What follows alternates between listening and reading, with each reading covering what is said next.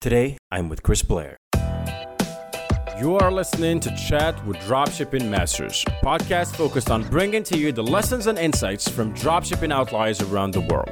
This is your key into the mind of elite marketers who, just like you, start out totally clueless, but through focus on hard work, manage to hack the e-commerce game and generate an insane amount of wealth for themselves. I am your host, Reda, Bouziane. Thank you so much for being here.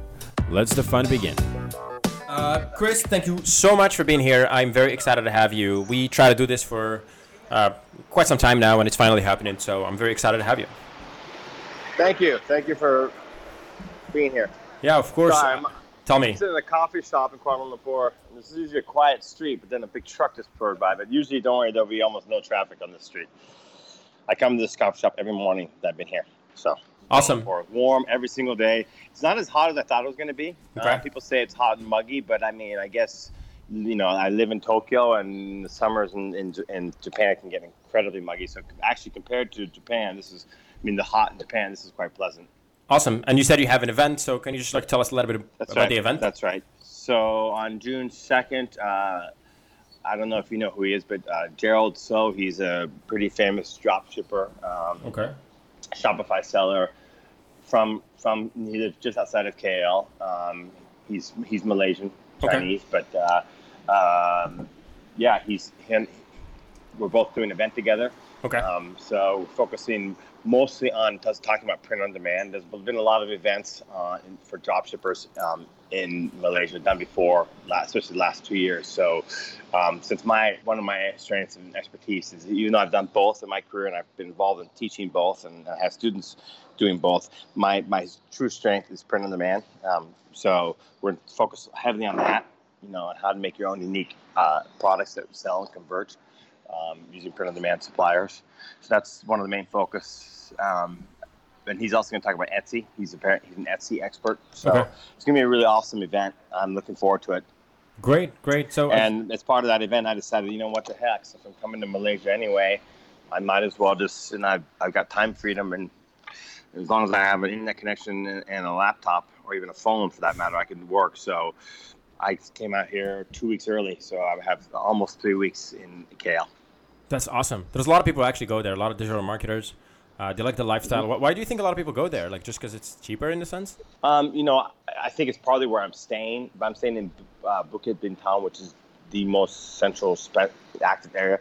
So, yes, it's I would say it's cheaper for food and things like that than where I live in Japan. But alcohol and things like that, because of the Muslim tax, is actually quite expensive. Gotcha. Drink here than it is in Japan, which is surprising. But I was just like, wow, man, it's expensive to drink here.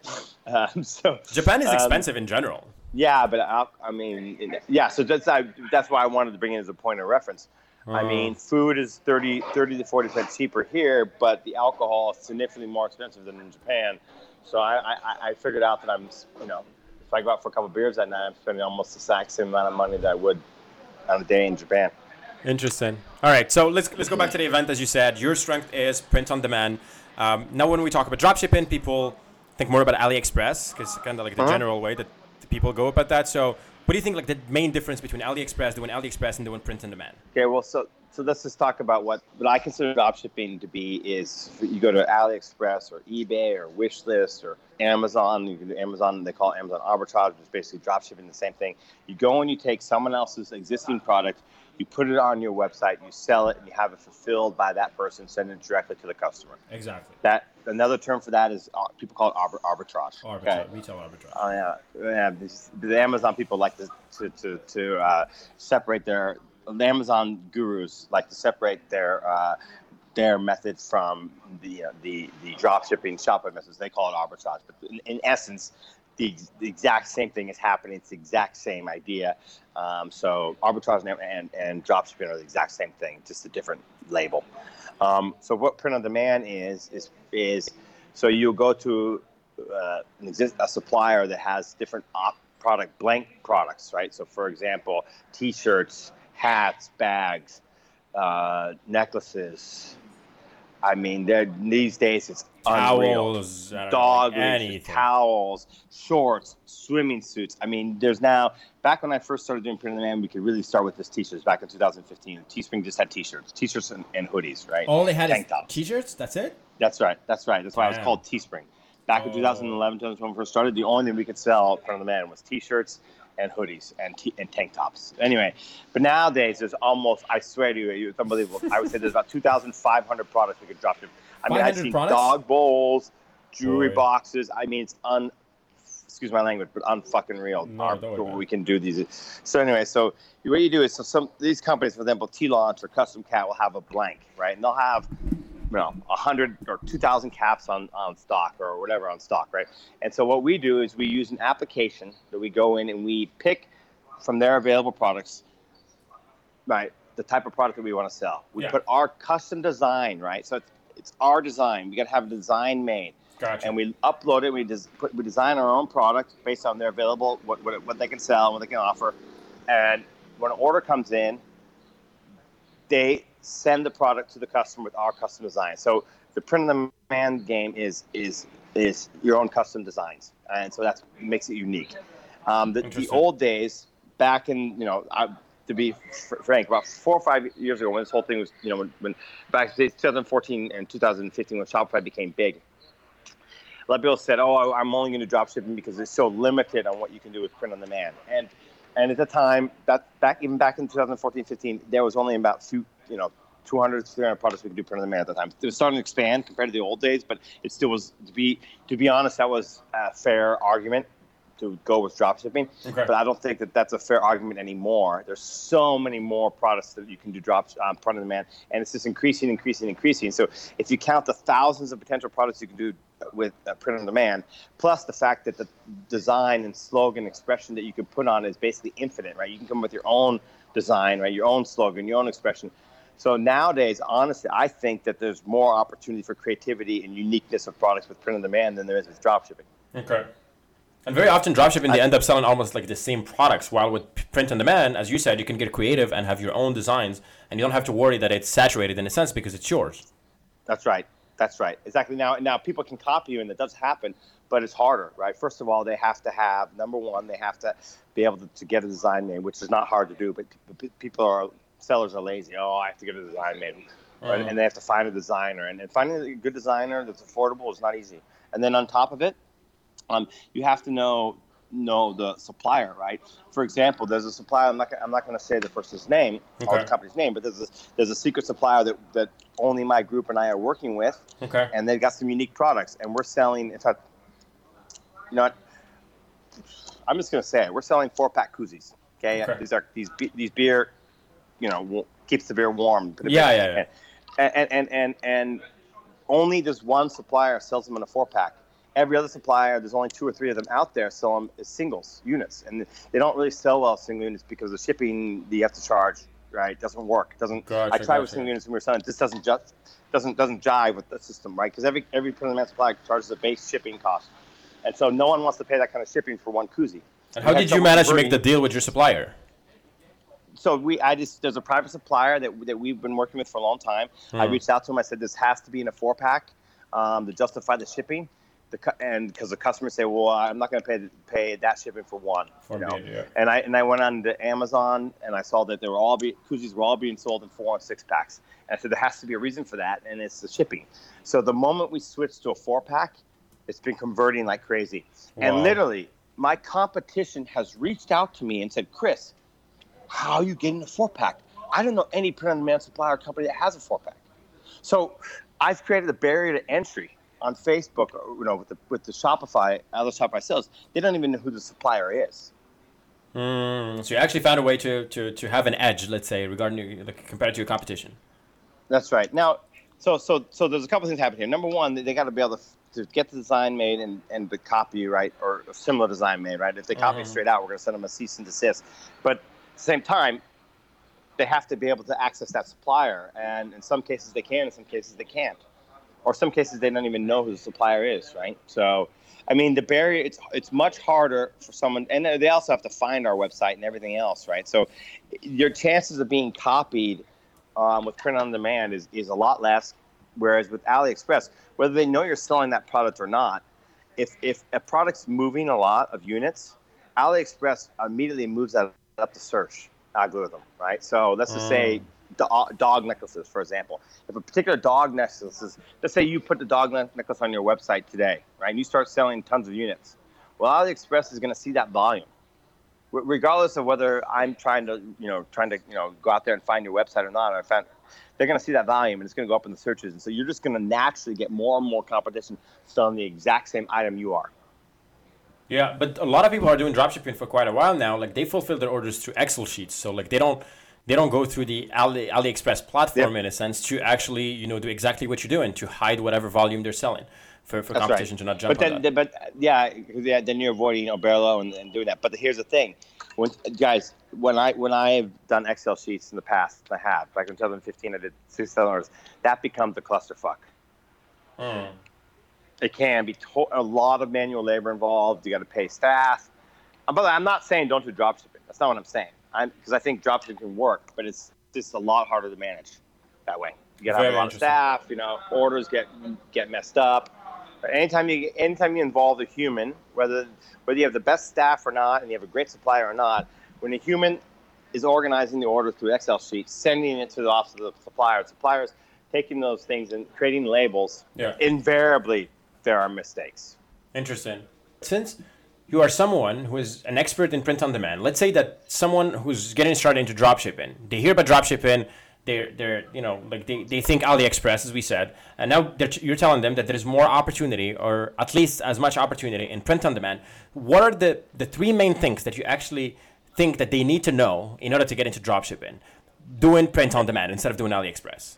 So the first thing to do, and see, you're going to be creating your own products, right? And by the way, even if you're dropshipping, right, you're still going to want to know. I'm going to talk about whether you're dropshipping or doing print on demand. It's really, really important that you choose. I recommend you choose a niche that you are passionate about. Interesting. Okay, and the reason being is this: is the competition is stiff out there. It's getting harder and harder, and there's very few untapped niches, right? Now they do exist. In fact, I recently had someone start my mastermind group and go into a niche I never even thought of, but that's pretty rare, okay? Most niches are competitive, so you're gonna have a lot of competition, right? So you're gonna need to know your customers. You need to know your customers, right? And so you can research a niche and get to know it, right? Don't get me wrong. You could go into something that's completely, you have no knowledge of whatsoever, but it's a lot harder that way. It's much, much better if you can come up with something that you know. So the first thing I tell people when they get started with me is, okay, we got to choose a niche. List up the 3 to 5 things that you are most passionate about. Can you give us an example of niches that people can actually, just have an idea about what to look? German Shepherd lovers. Gotcha. I'm one of. I have 2 stores. One that I'm public about, at least to my mastermind associates. But one is a beer store, and the one I'm not public about. But anyway, and then beer. So beer related. I'm doing some beer related stuff. And then, do you mind to share the beer store just for people to have it as a reference? If people join my mastermind website, I do. But I'll just say I'm in the beer niche. Awesome. I'm open. I'll say that. I'm open about that. That's a pretty well-known niche anyway. Okay, perfect. Country music niche. Although you got to be careful about copywriting and things like that, or trademark. But you could see kayaking, right? Swimming, scuba diving. Mexican-American niche. There's tons of different things you can do out there. Okay? So all the niches that you used to work, like grandmas, is that a niche that might still work? Grandma's a niche. I've sold a lot in grandma niche when I was in Tech and Teespring. Interesting. Grandma's a niche that will work. Mom, right? Dad. Okay, so these are all different niches, right? So you need to know and have an affinity. I highly recommend you have an affinity for that. Okay, now the second thing is this, and this is whether you're doing dropshipping or print on demand, doesn't matter. You market research your niche and truly get to know your niche, and you should know it as well as you know your girlfriend, mother, cousin, uncle, or whatever. And this is useful information when you know your niche. You know who your competition is, right? What they're selling. You've been on their fan pages and their Instagram page, and you see what memes and stuff are popular and getting resonant. And you go onto YouTube and you search out videos on your niche and you watch some of these videos. You get to know what kind of stuff they like. This is key, guys. And the reason why this is key, well, because one, for print on demand, you're going to be coming up with your own custom ideas, right? So if you understand what resonates with your niche in your marketplace, then you have a better chance of coming up with stuff that can work. But here's another thing. Even if you're drop shipping, this type of market knowledge is extremely useful. I remember back in 2015, right? And I was doing a lot of dropshipping. And I'll never forget this, okay? I searched grandma necklace, right? We were in the grandma niche back then. It's funny you brought up grandma because I sold in the grandma niche back then. So in the grandma niche 2012, and after I opened up my new print in the store, I decided I didn't want to be in the grandma niche. I'm not a grandma. I don't know anything about grandma. But anyway, we sold a lot in the grandma niche. There was less competition. But I could see the competition speeding up. So I said, why am I going to focus on the grandma niche when I'm not even a grandma and I'm not interested in being a grandma? And obviously I'm a male, so I can't even be a grandma. So the point is I should focus on things that I know and like and trust. Anyway, so this is back then. I had a big selling grandma necklace, right? And this is back in 2015. There wasn't a lot of competition in dropshipping, but still, I knew what the competition was doing. They were going to go into AliExpress and they were going to search. They were going to search grandma necklace, and they were going to search on page 1.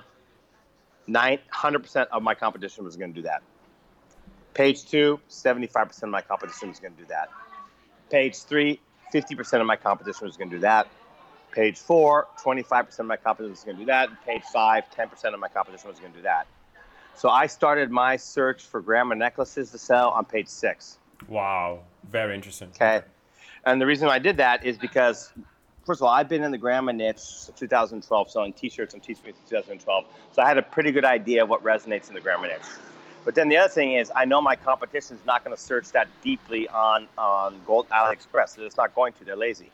Okay, and the thing is about this is I also know that just because something is on page 6, 7, 8, 9, 10, 11, 12, whatever of AliExpress doesn't mean that it cannot sell if it's marketed properly. Okay. How does a product end up that deep in a search? There's a couple ways. Number one is AliExpress favors the manufacturers, or whatever you want to call them, suppliers that have been on AliExpress for years. Okay, they favor them. So if you had been on AliExpress selling stuff since 2012 or 13, when you got to 2015, your stuff would automatically rank high in the search. So someone who's new, a seller or a manufacturer who's newer would not, right? And then the other thing is it's all about the algorithm of what's found. So let's just say that a product's launched today on AliExpress. If it doesn't make a sale in about a day, if someone doesn't find it and start making sales, it goes down the search. And because it goes down the search, it's not seen as much. And then guess what happens? It doesn't make another sale another day. It goes down and keeps going progressively down.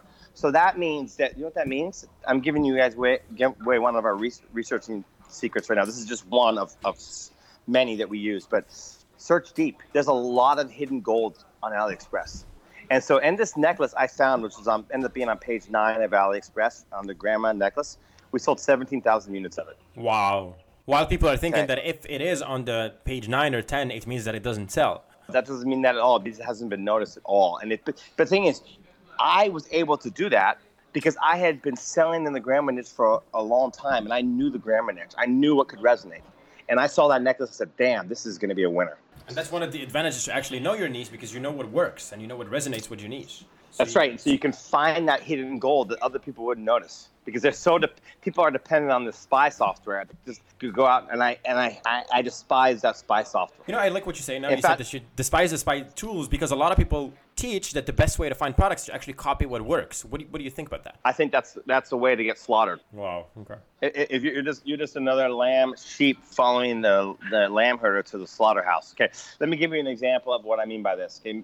Back in 2016, the big hot product for some of my friends was those they were dropshipping from China with those little spinny dealies, right? That the kids use, the spinners. Yeah, right? The spinner things. Yeah. Okay. The first 4, 5, 6 people who jumped on the spinners made a lot of money. And the next 1,000 to 2,000 people who did it or more lost money. But it's also the nature of the product, because a product that might go viral like that, like a gadget, you could apply this logic on. But what about like another product that solves a problem, for the cycling niche or something?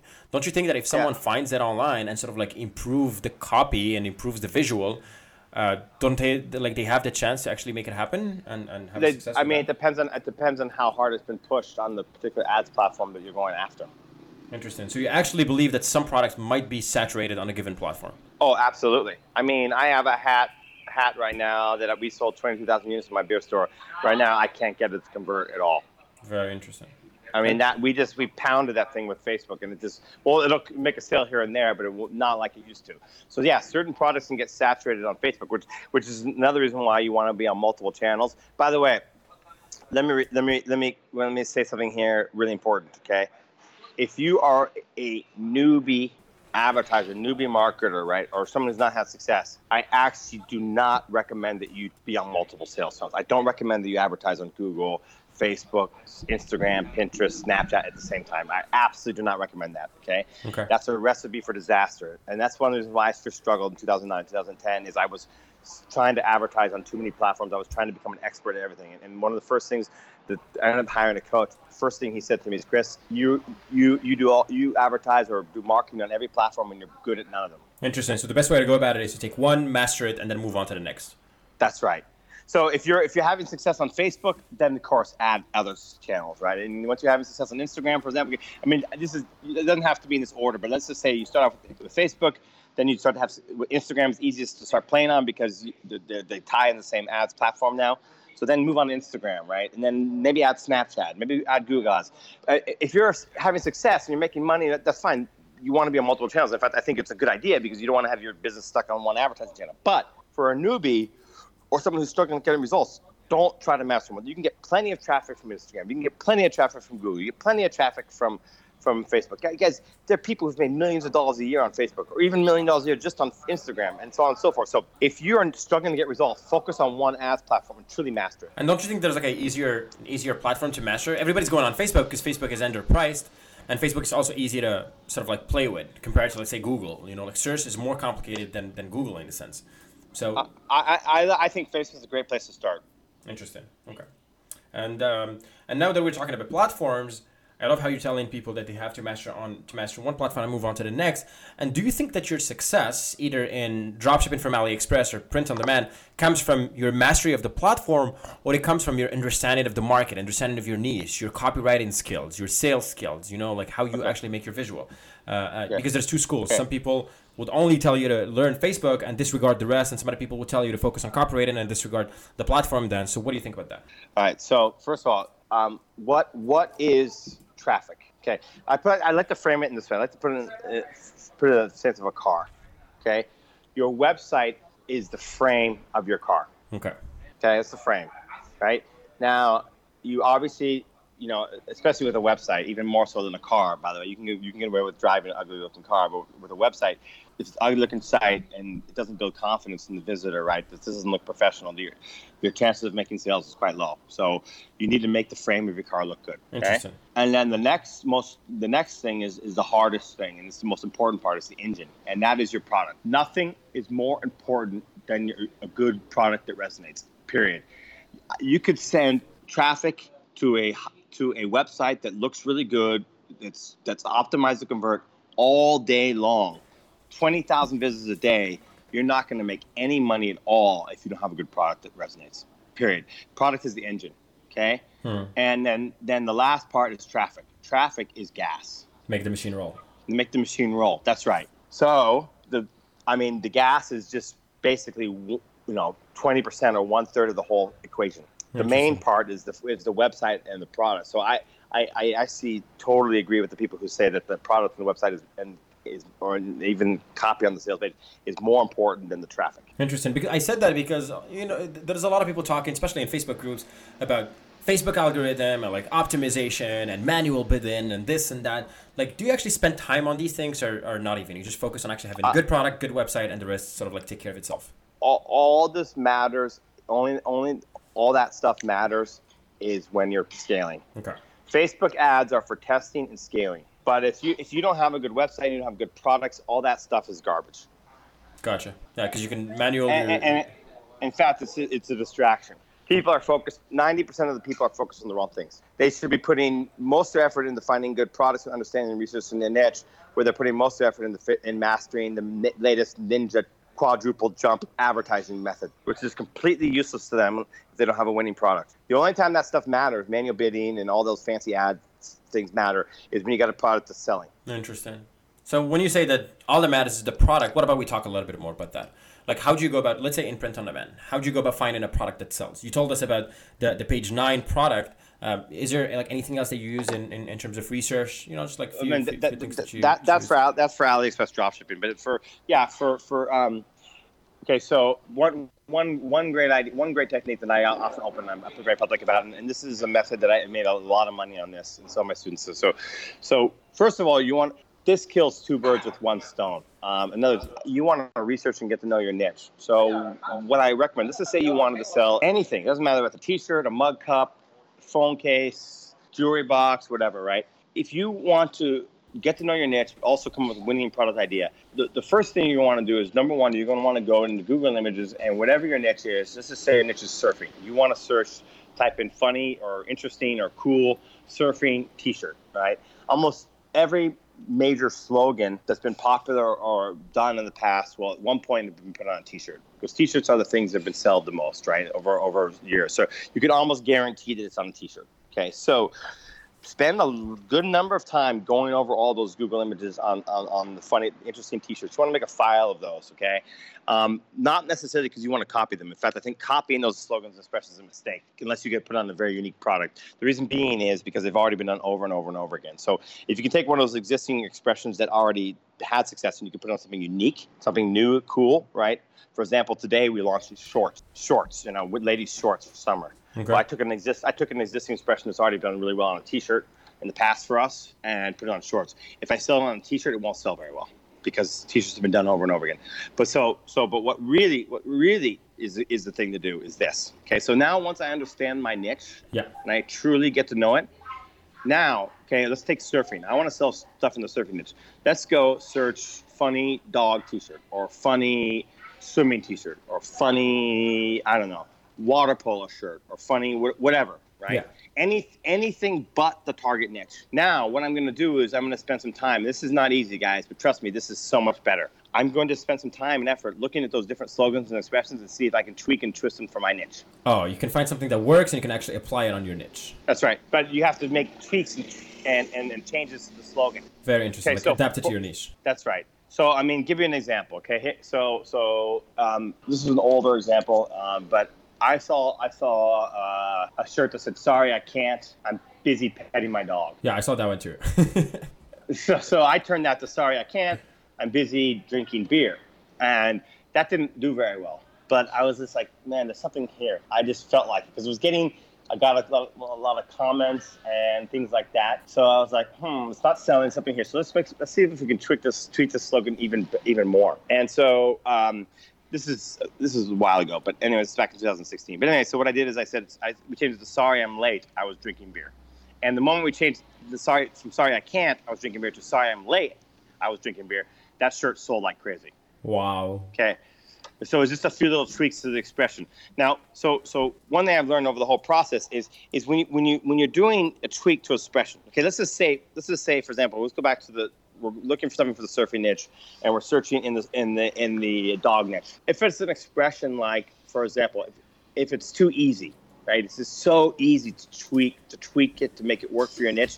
That's actually a red flag. Okay, so let me give you an example. Okay, we're searching for a product. We're searching for a slogan to use in the surfing niche. We're targeting the dog niche to come up with this expression, right? And I give you one that's very common. It's been used all over again in every single niche. It says, "Dogs make me happy, you not so much." Okay. Okay. That is tweaking that particular expression to your niche is so easy. You can almost guarantee it's been done over and over again. So what I do is I open another window, another tab on my computer, and I go to Google Images. And I search, "You make me happy, surfing makes me happy, you not so much." So remember, targeting for surfing. I'm seeing if this has been done. And if I see, and I search T-shirt, so I say, "Surfing makes me happy, you not so much," and I see T-shirt. If I see one or two T-shirts, I say, okay, cool. I can go and use the slogan, no problem. But if I see tons of like 20, 30, 40 T-shirts with that expression, ooh, that's a red flag. Very interesting. So it's the same underlying principle, is that you want to look for something that is not being done too much. That's right. You're looking for an edge. And it can be so unique. It can be so minute. For example, okay, here's something that we've done in the past, okay? So back a long time ago, this is back when I first lost my beer, so I'm doing older examples because I don't want to give away the stuff we're doing now. But we Actually, I remember this. I was at an event in Montreal that I was actually speaking at. Just sitting around drinking beer with Don Wilson and a few other people. And one guy had a shirt on that said, the man, the myth, the legend, which is a very common expression, right? In North America, right? We say that, he's the man, the myth, the legend, right? So anyway, one of the guys says, Chris, you can turn that into a beer shirt. You can say the man, the myth, the beer drinking legend. And that's exactly what we did. And that shirt sold really, really well. So we just took a tweak on an existing expression, the man, the myth, the legend. We just changed it to the beer drinking legend. And that sold for a while, but then eventually the competition caught on it and it just sort of died down. So what we did next was just at the time when Custom Cat was enabling a function to allow you to customize text on a shirt. So you could put a name or a city or a state on there, right? So we changed the expression to your name. So you can put any name. So Dave, Chris, any name you want. The man, the myth, the beer drinking legend. And that thing just killed it for Christmas. Wow. Christmas 2016, that was our best-selling product. And all we did was add the ability to customize a name on it. But that's perfect because you can actually give people the ability to have something unique for them, not even like something unique for a group of people. Is that it's super unique because it has their name on it. That's right. You can do that with state, city, or whatever. Nowadays, a couple of these suppliers allow you to sell products with customizable text on it. And now that we're talking about being different and like standing out from the crowd and like having an edge, some people argue that you can find a product on AliExpress. Not that I want to go back to AliExpress, but I just thought about that now. Some people could argue that you can find a product on AliExpress and find a unique marketing angle, like a unique story, like a unique promise in a sense, a unique benefit that people have not advertised, and you can wrap it up in a story and sell it. Do you think that it's absolutely? Yeah, you can do that. I've seen that done effectively before. Yes. You've done that before. Can you tell us a little bit? No. I personally, I've had students do that before. Okay. Interesting. So that not personally, no. Because I focus on, I'm not dropshipping anymore for a long time, but I've had students in my course mastermind do that as well. Yes. Awesome. Okay, so and now that can work. I mean, the whole message here today is you've got to find a way to make your stuff unique. Very interesting. Yeah. Or you're just chasing the mat. You're doing what I call winner chasing. Do you think that there's a way to actually make money winner chasing in a sense? No. Winner chasing is going after this. For example, the fidget spinner when all the entire masses dropped. 4, 5, 6 people made a lot of money off of it, and then the rest of the crowd uses spy software to find it, and then thousands of people copied, and then they all got slaughtered in the slaughterhouse, like the sheep, the lamb going to the slaughterhouse. Yeah, because speaking of that's winner chasing. Yeah, because speaking to all the people that I had on the podcast, all of them almost said that there's no way for you to actually find something that works on Facebook, copy, paste it, and expect it to work. Like you can get a sale here and there, but it's never going to be like a 5-figure or 6-figure product, that's for sure.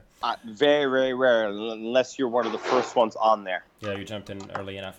And that's why I don't think it's a very good business model. Strategy. Yeah. Okay, so we spoke a lot about products. What about you just tell us how you go about testing? Because very often, like dropshipping, is you test, you confirm that the product is working, and then you scale it.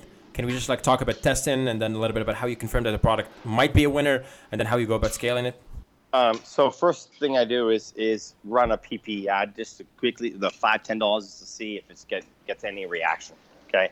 Now, a lot of people say, well, why do that? Well, because you got to spend more money on conversion ads than you do on PP ads to get some good data, right? This is the reality. So the first thing I want to do is just get rid of something that's not going to have any chance whatsoever. And a PP ad is a really great way to do that. And you can spend as little as $5. One PP ad to a broad target. For example, I mean, I literally, if it's a beer product, I'll target beer. If it's dogs, I'll target dog lovers. If it's just because what I want to do is I'm going after the low hanging fruit in that niche. Okay. Yeah. And the point is, the reason why I'm doing that is I just want to see if they engage, right? Fair enough. If they go in there and they make comments and they share. If they do that, that tells me after $5 in spend, if I got like, for example, 20, 30 shares and 3 or 4 or 5 comments, okay, this thing's got a shot. Let's move on to conversion ads. If I don't have that, then I know it's not even worth it. So I literally just saved myself $50, $60 in conversion ad testing. Get rid of the loser easily. Yeah, the obvious loser, you sort of like filter it out right away. That's right. I want to weed out the obvious loser, okay?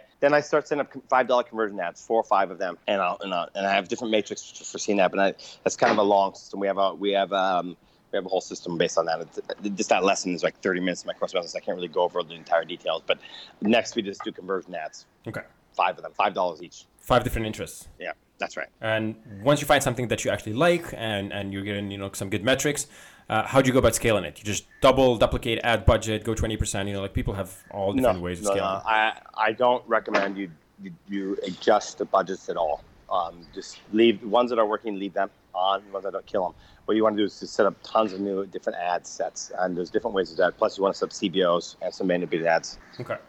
Very interesting. So because very often this is what people say. They struggle to find the first winner. They struggle to test it. Sometimes they find something and it seems to be working for, I don't know, like a week, 2 weeks, and then it dies out. Does it happen to you with your products? Yeah, that's the reason why it dies out is people are not adding ad sets frequently enough.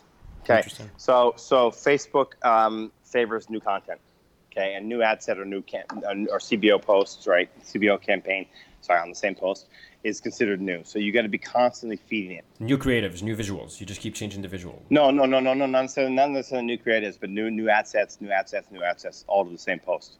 And eventually, yes, you do want to try new creatives as well. Awesome. Okay.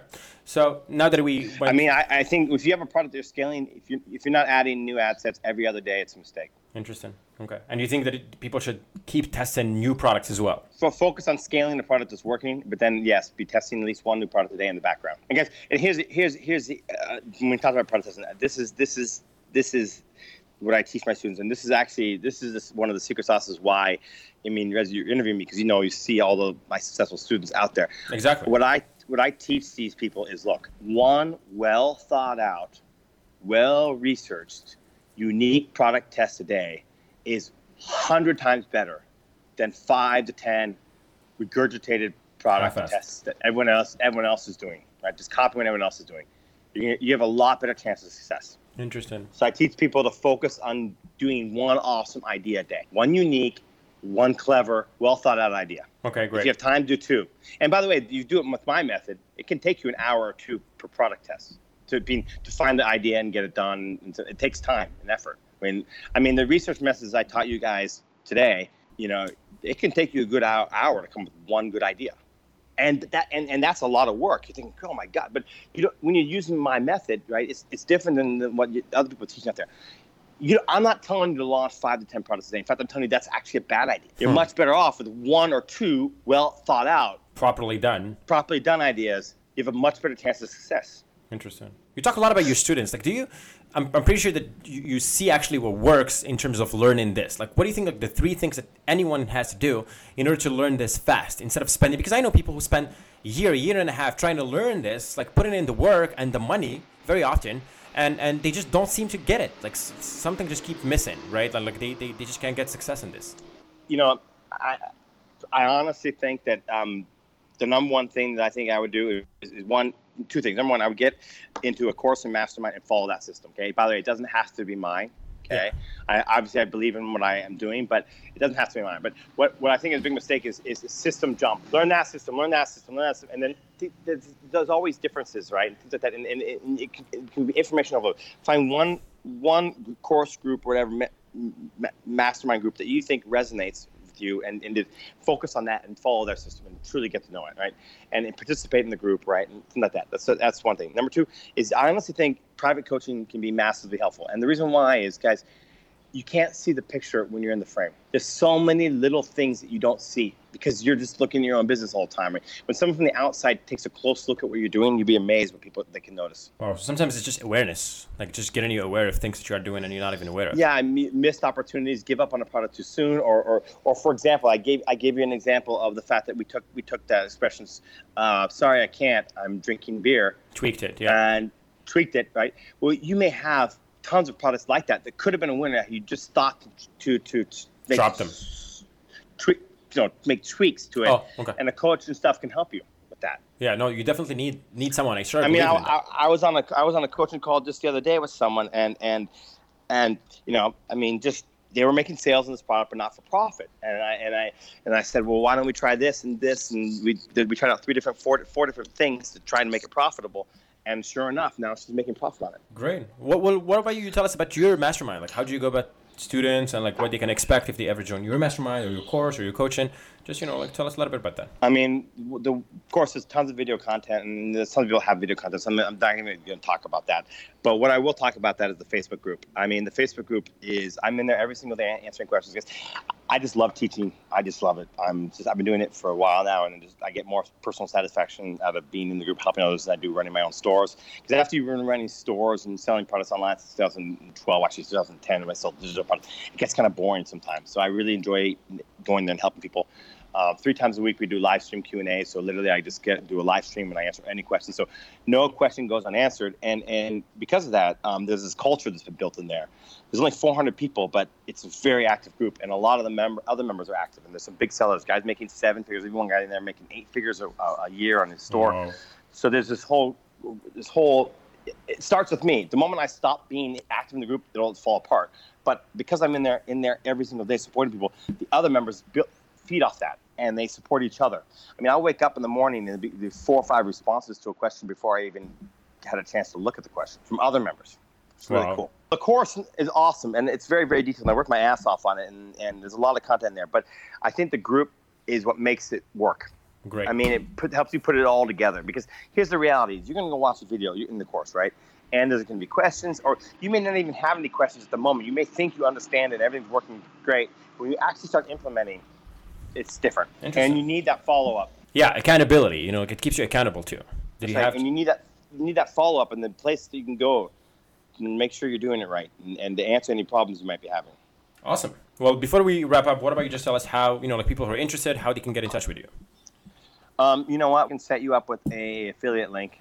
Awesome. So we can add it, but we'll set up for this after this call. I'll introduce you to my partner.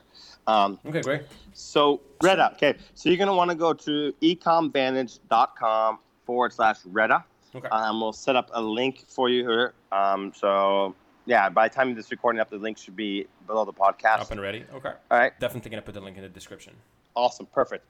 And can people get in touch with you on Facebook maybe if they have some questions before joining? Right. Yep. You can go to facebook.com/contact Chris Blair. Okay, awesome. So anyone who's interested is going to get in touch with you. Thank you so much, Chris. I learned so much. I was not expecting this to be like a master course on print on demand, but it's the first thing that we do on Chat with Dropshipping Masters, and it has been very, very helpful and educational, and I hope we're going to talk to you soon. Okay, awesome.